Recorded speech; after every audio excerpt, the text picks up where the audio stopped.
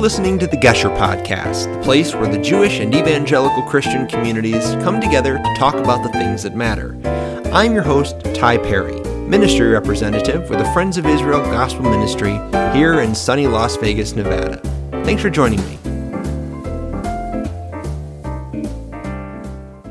What do you think of when you hear the word gospel? Some may think of it as a description of something that is absolutely true, as in what she said is the gospel truth. Or maybe you think of the written narratives, the Gospels, found in the New Testament. Well, today we're going to clarify what the gospel is and what its implications are for me and for you. I'm joined on this episode by Pastor Charles Carr. Pastor Carr has been a minister for more than 40 years and currently serves as a deacon and Sunday school teacher at First Baptist Church in Cass City, Michigan, and as an itinerant minister throughout Michigan's Thumb. Pastor Carr, welcome to the Gesher Podcast. Thank you, Tyler. Thank you for inviting me. What a real blessing this is. Well, I wanted to have you on the show today because the term gospel is thrown around a lot. It's one of those terms in the Christian world we use and don't always define it real clearly. So I thought I'd ask you, first of all, what does the word gospel actually mean? Good question. Actually, it literally means good news. And that's in its barest simplicity. It means good news. You said in your introduction that some people would attribute the gospel to the first four books of the New Testament. And certainly those are gospels. They are the good news of Jesus and his coming. But the gospel is certainly not limited to just the life of Christ as presented in the gospels. Good news is the whole message, we could say literally, of the Bible. But in particular, the focus is the New Testament and what Jesus Christ did when he died on the cross and rose again. What's the content of that message? So we have this good news. What is the news about? And I guess it would also imply that if there's good news, there's bad news as well. Well, you must have been reading my notes because the next thing I have is what is the gospel message? And in saying what the gospel message is, there is, before good news, there's often bad news. We've had about a month ago, we had quite a cold snap, and it was very cold here in Michigan. You know how that can be. And I heard the news report and it said next week it's going to be up in the 40s. That was good news. But before we got up into the 40s here in Michigan, we had sub-zero temperatures. That was the bad news. So the bad news is some very important news for us, and that is that all have sinned. Let me begin with an Old Testament passage or verse, Ecclesiastes chapter 7 and verse 20. And it says this: "For there is not a just man upon the earth that doeth good and sinneth not." That's pretty inclusive, isn't it? And here's one from Jeremiah, the great Jeremiah, the prophet, chapter 17, verse 9. "The heart is deceitful above all things and desperately wicked. Who can know it?" That's pretty bad news.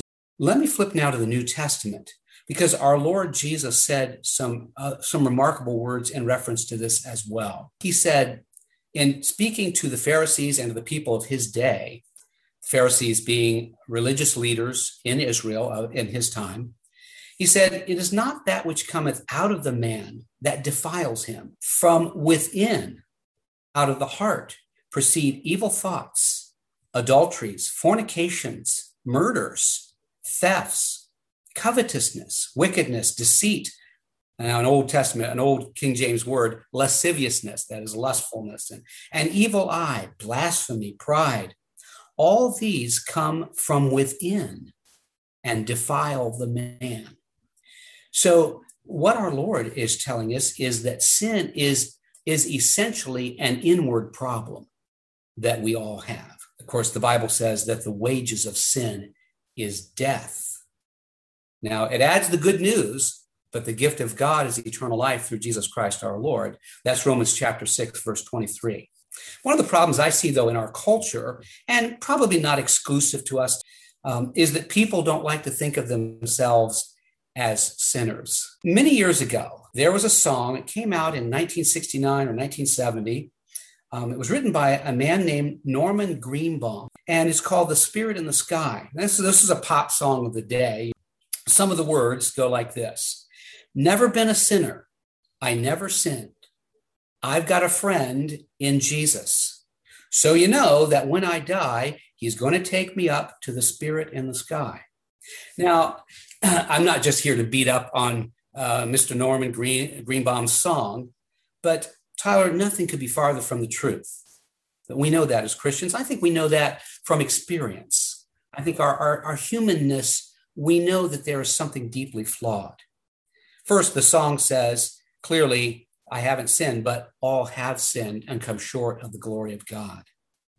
Now, furthermore, I always, as I've meditated, I don't listen to this song, I can't really say, but as I've heard it, it always struck me that if you're not a sinner, then you don't need Jesus. And it's the realization that there is something deeply flawed within me. And it's just not cultural problems. Oh, yes, it's out there, but it's what I am from within. And the last thing I would say just about that little song is that I don't need Jesus as a friend. He's not my friend if I see myself as righteous apart from him.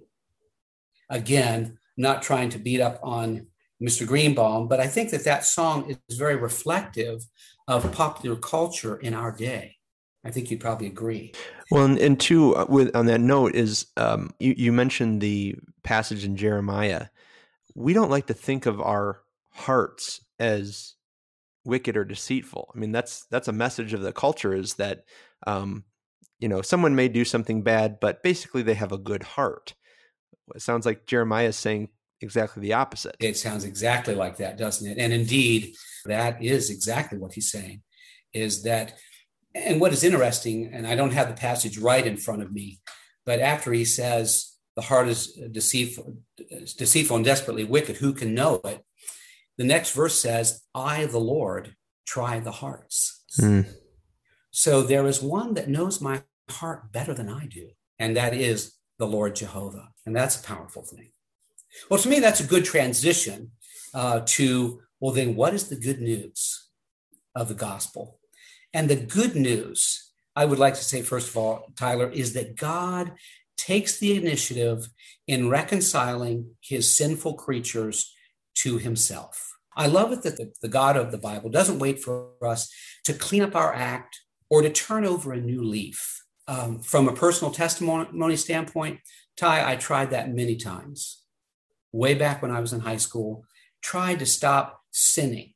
I couldn't do it. Thankfully, God took the initiative. And here's one of my favorite gospel verses in the New Testament. It's 2 Corinthians chapter 5, verse 21. And it says this: God made him who had no sin to be sin for us, that we might become the righteousness of God in him. He knew no sin, but he became sin for us. In other words, God, the God of creation, the God of the Bible, he is a God of reconciliation. He wants to bring us back to himself.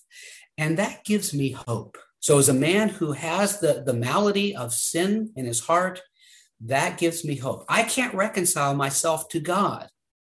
In fact, Ty, just to divert for a second, every religion in the world is about man devising an attempt to reconcile himself to God. But the good news is that God is working to reconcile sinners to himself. That is good news, isn't it?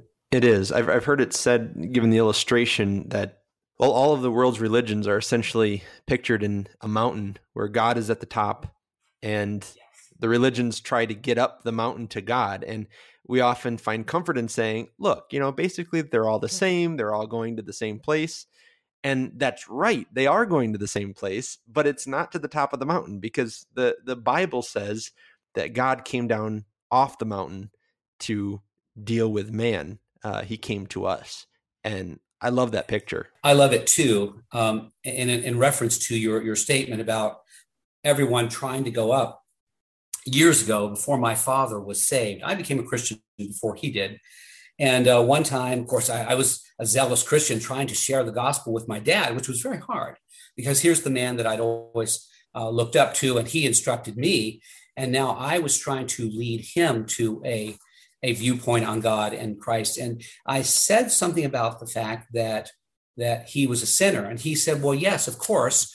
But he hedged it with this. But he said, but we all are. There's sort of a comfort in numbers. If I can say, yeah, Ty, I'm not perfect, but hey, let's face it, Joe down the street isn't either. But I'm not going to be compared to Joe down the street. I'm going to be compared to Jesus Christ. Right. But I love this passage, if you don't mind me coming back to 2 Corinthians 5:21. Here we see God substituting himself on the cross for the sinner. It says he was made sin. He was not made a sinner. And that's very consistent. Now, that's a New Testament passage, 2 Corinthians 5. But it almost mirrors perfectly the Old Testament passage, Isaiah 53, verses 4-6. Surely he hath borne our griefs and carried our sorrows. Yet we did esteem him stricken, smitten of God, and afflicted. But he was wounded for our transgressions. He was bruised for our iniquities. The chastisement of our peace was upon him, and with his stripes we are healed. All we like sheep have gone astray. We have turned everyone to his own way, and the Lord hath laid on him the iniquity of us all. Getting back to our point, God looks at the believer as though he was as righteous as Jesus. He treats me as though I had lived his life, and treats him as though he had lived my life. This is substitution.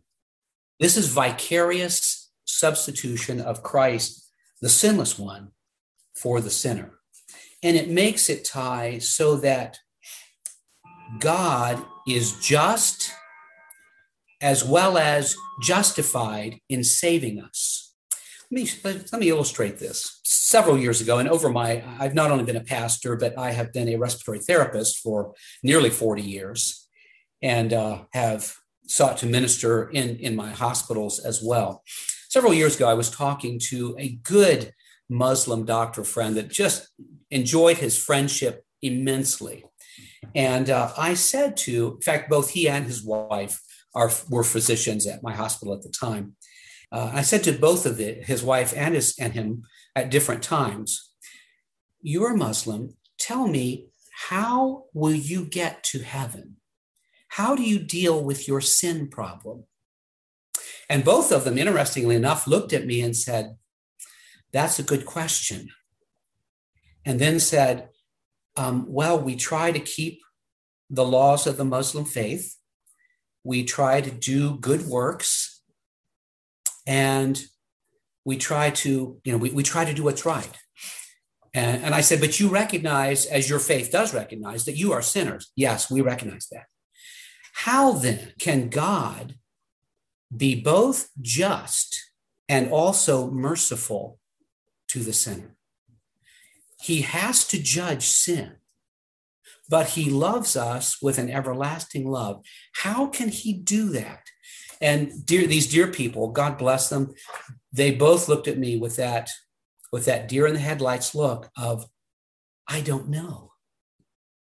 And I took the opportunity then, Ty, to say, may I share with you the Christian answer to this? And they said, please do. And I shared with them the very message that I'm telling you, that the substitutionary death of God's Son and his resurrection. And it's interesting because we see that even in the Torah. You see where God, he does not want his own people, the Israel, to have to pay the penalty for their sin. He covers their sin every year with sacrifices on Yom Kippur. And of course, that's every year they have to do this. But then, from a Christian perspective, I think that points forward to when the ultimate lamb, if you will, comes, and that's the Mashiach from Isaiah 53.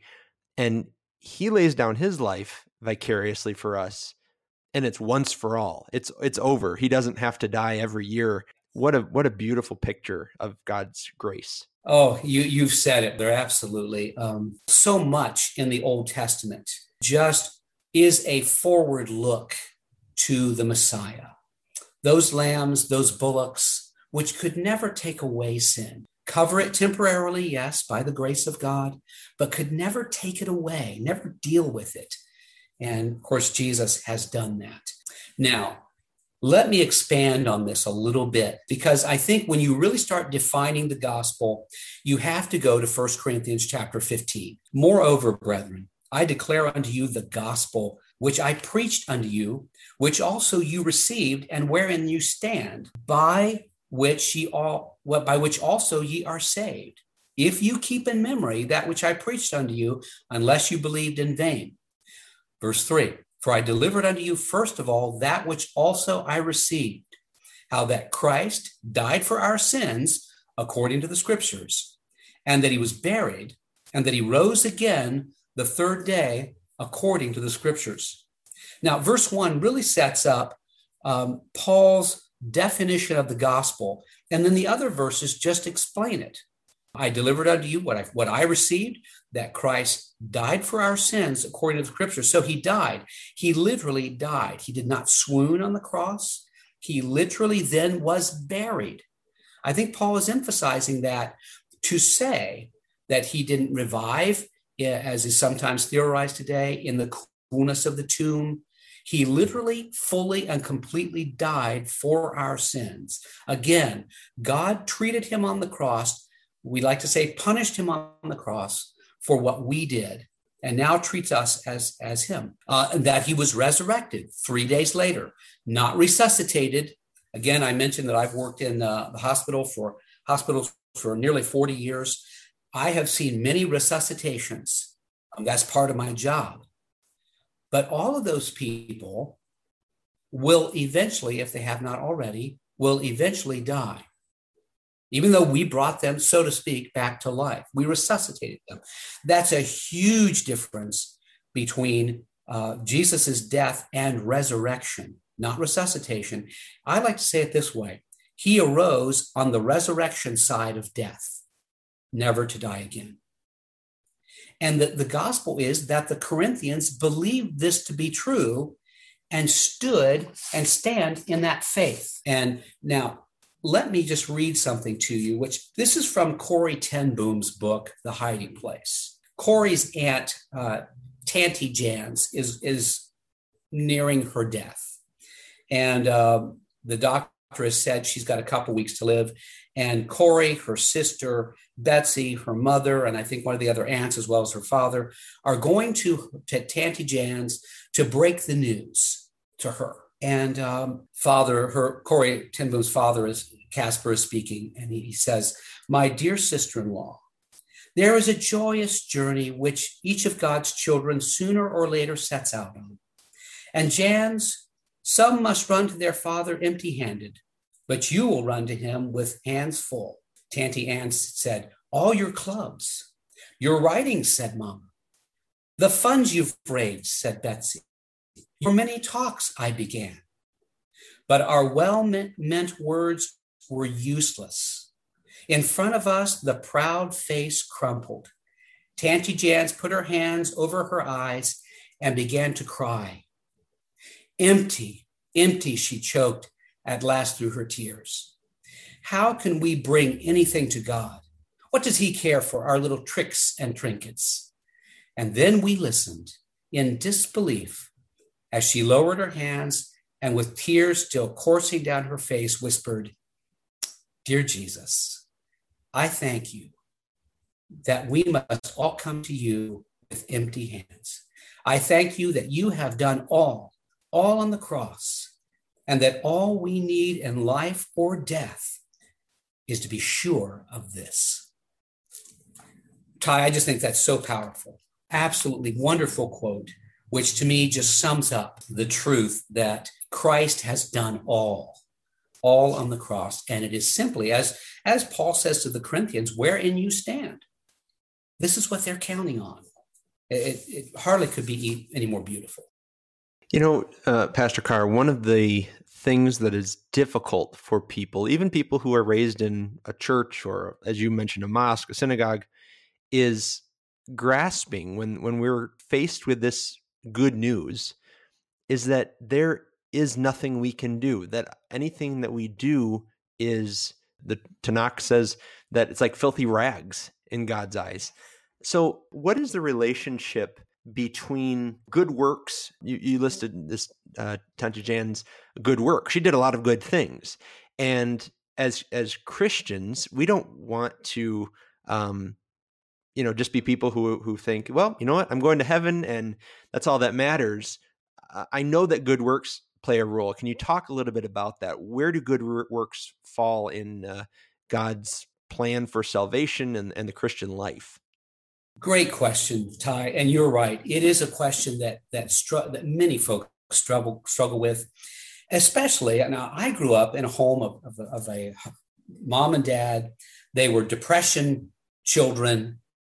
They grew up with nothing. And my dad's words to me were, nobody owes you anything. If you're going to have anything, you have to work for it. Now, that is great. Those are great ethics for life, but they don't work when it comes to salvation. Let me give you the verse that comes to my mind. This is Ephesians, Paul's New Testament book of Ephesians, chapter 2, verses 8 through 10. For by grace are you saved through faith, and that not of yourselves. It is the gift of God, not of works, lest any man should boast. Now that sets it up very powerfully. How do we obtain salvation? It is not by works.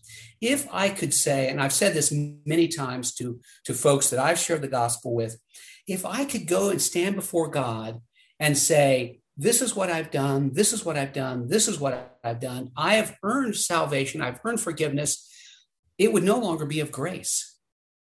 But salvation is clearly of grace, not by works. Nobody could ever boast to God and say, I deserve to go to heaven based on what I have done. If we've established that salvation is by grace through faith and that not of yourselves, it is the gift of God, we can now add verse 10 in that same context. For we are his workmanship, created in Christ Jesus unto good works, which God hath before ordained that we should walk in them. Now, that is indeed salvation. It is the order. We don't work in order to obtain salvation. We obtain it, we believe it by grace, by faith through grace, and then as a result of what God has done in our lives, we serve him. Yeah, we can do a great disservice to the gospel if we think that our good works are going to somehow please God in addition to what the Messiah did. Yes. But it is out of that love for him and that gratitude for what he's done for us that we do good works later on after we have been saved by the Messiah. Who is the gospel for? I've heard different people say, oh, I could never become a Christian because I'm too bad, or I'm Muslim. I grew up in a Muslim home. I could never become a Christian. Who is the gospel for? Wonderful question. And the best answer that I can give is one of the most popular and well-known verses in the Word of God. And that is John 3:16. And you know it, and probably many of your listeners do. For God so loved the world, that is, again, God taking the initiative, that he gave his only begotten Son, that is, Jesus gave him for our salvation on the cross. And here's the key word, that whosoever believeth in him should not perish, but have everlasting life. I love the whosoever of the gospel. Whosoever will believe this message can be saved. No matter how bad your sins, no matter how checkered your past, you can be saved. Now, the gospel, you and I would say it is the most inclusive message there is. Everyone's a sinner and anyone can be saved. Yes.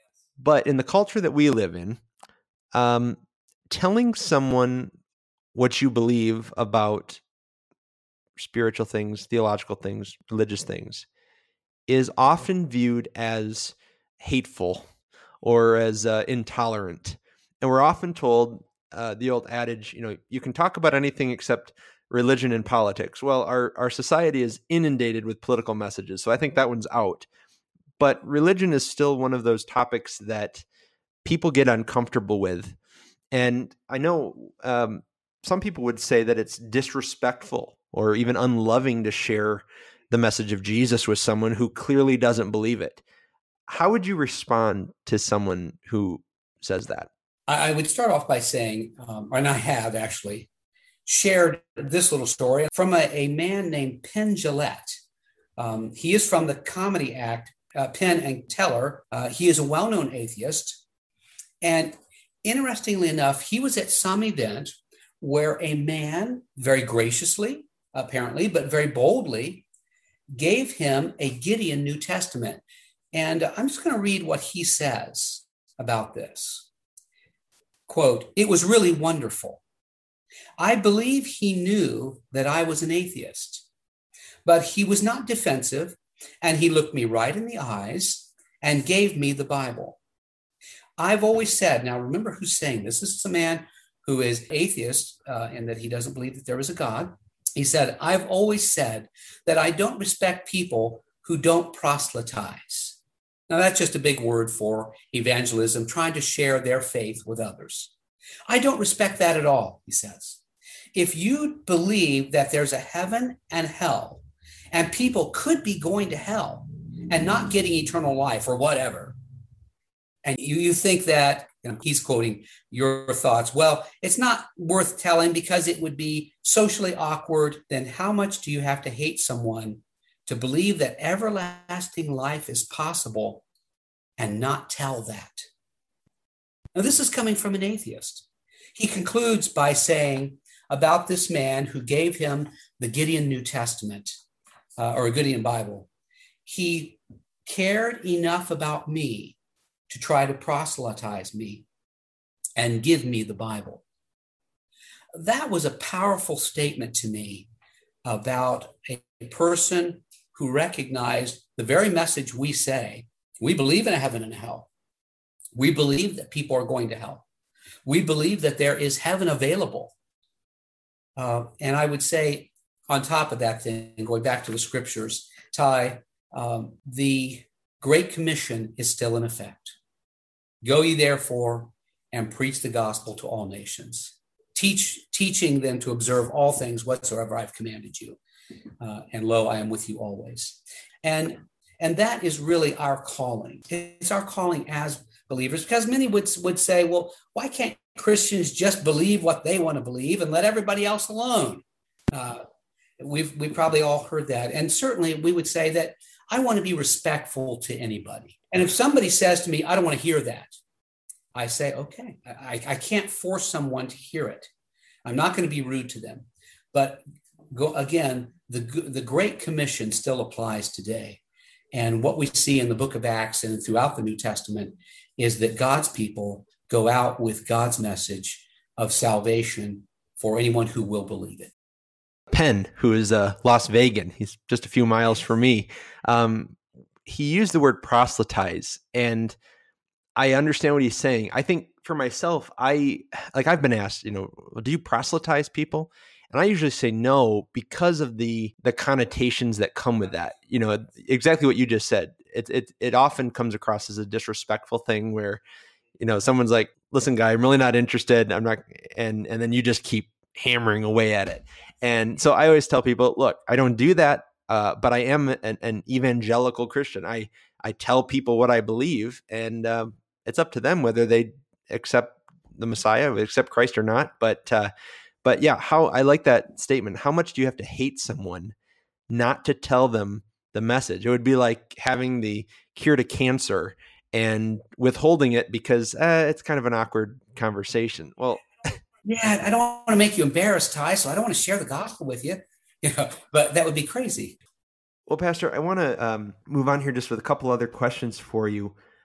You've used the word Christian, and you mentioned just a little bit ago that you said, "when I became a Christian." Well, to people in the Western world, the term Christian usually means you're not Muslim, you're not Jewish, you're not an atheist. So, I guess you're Christian. But what, biblically speaking, according to the New Testament, who is a Christian? A Christian is one who has put his trust, his belief in the Lord Jesus' death and resurrection for the forgiveness of his sins. Paul, I think, described this so well in writing to the Thessalonican church when he says about them, these believers who had turned to God, it says this, turn to God from idols, to serve the living and true God, and to wait for his Son from heaven, whom he raised from the dead, even Jesus, which delivered us from the wrath to come. A Christian is one who has made a decision in his life and has come to the point of belief in Jesus Christ as his Lord and Savior. It is someone who has believed upon the Lord Jesus Christ. So salvation begins in the heart, a heart of belief. Belief in what? The death of Christ and the resurrection of Christ for my sins. And then confession is made unto salvation. So a Christian is someone who, there is a point in time, maybe you don't know the date, that's not so important, but there is a point in time where you've made a conscious, I guess you'd say, decision. There's a point where you have called upon the Lord and asked him to forgive you and to express your faith. You've exercised faith in what Yeshua, what Jesus has done for you on the cross. It's a personal decision. The man that led me to Christ, it wasn't the focus on a prayer. You know, we often hear of the sinner's prayer, but it was the focus on, do you believe this with all your heart? And I said, yes, I do. I believe with all my heart. I simply then bowed and called upon the name of the Lord, as Romans says in chapter 10, verse 13, for whosoever shall call upon the name of the Lord shall be saved. Well, Pastor Carr, I want to thank you for your time and thank you for talking about the gospel, one of my favorite things to talk about. I think that this was clarifying, and I hope it was to our listeners, and I just appreciate your time today, so thank you. The term gospel has embedded itself in the vocabulary of Western civilization, but the content of that message is seldom understood and, unfortunately, is often poorly articulated. Pastor Charles Carr helped to clarify the meaning of the term, its message, and its implications for all people in all places at all times. I first heard the gospel as a little boy, and although I certainly did not understand the various theological terms, some of which we use today, I understood very simply the message of the gospel, that I was a great sinner against God, that the penalty for my sin was death, but that God, in his great love for me, sent Jesus the Messiah to die in my place, and that if I simply trusted in that, God would forgive me my sin, and I would have eternal life. On January 3rd, 1996, I made that decision and called upon the name of the Lord, asking him to forgive me for my sin. Has my life been sinless since then? Not at all, just ask my wife. But by God's grace, he is molding me and shaping me into the man he wants me to be, a man whose life looks a lot less like Ty Perry and a lot more like the Messiah Jesus. And I know beyond a shadow of a doubt, based on the promises of God, that I have eternal life. I hope you do too. You've been listening to the Gesher Podcast, the place where the evangelical and Jewish communities come together for conversations about the things that matter. I'm your host, Ty Perry. For more information about me, you can visit ty-perry.com. For further information about the Friends of Israel Gospel Ministry, visit foi.org. To ensure that you hear future episodes of the Gesher Podcast, subscribe to it on Apple Podcasts, Google Play, iHeartRadio, or another of your favorite podcast platforms. Until next time, may the Lord bless you and keep you. Shalom.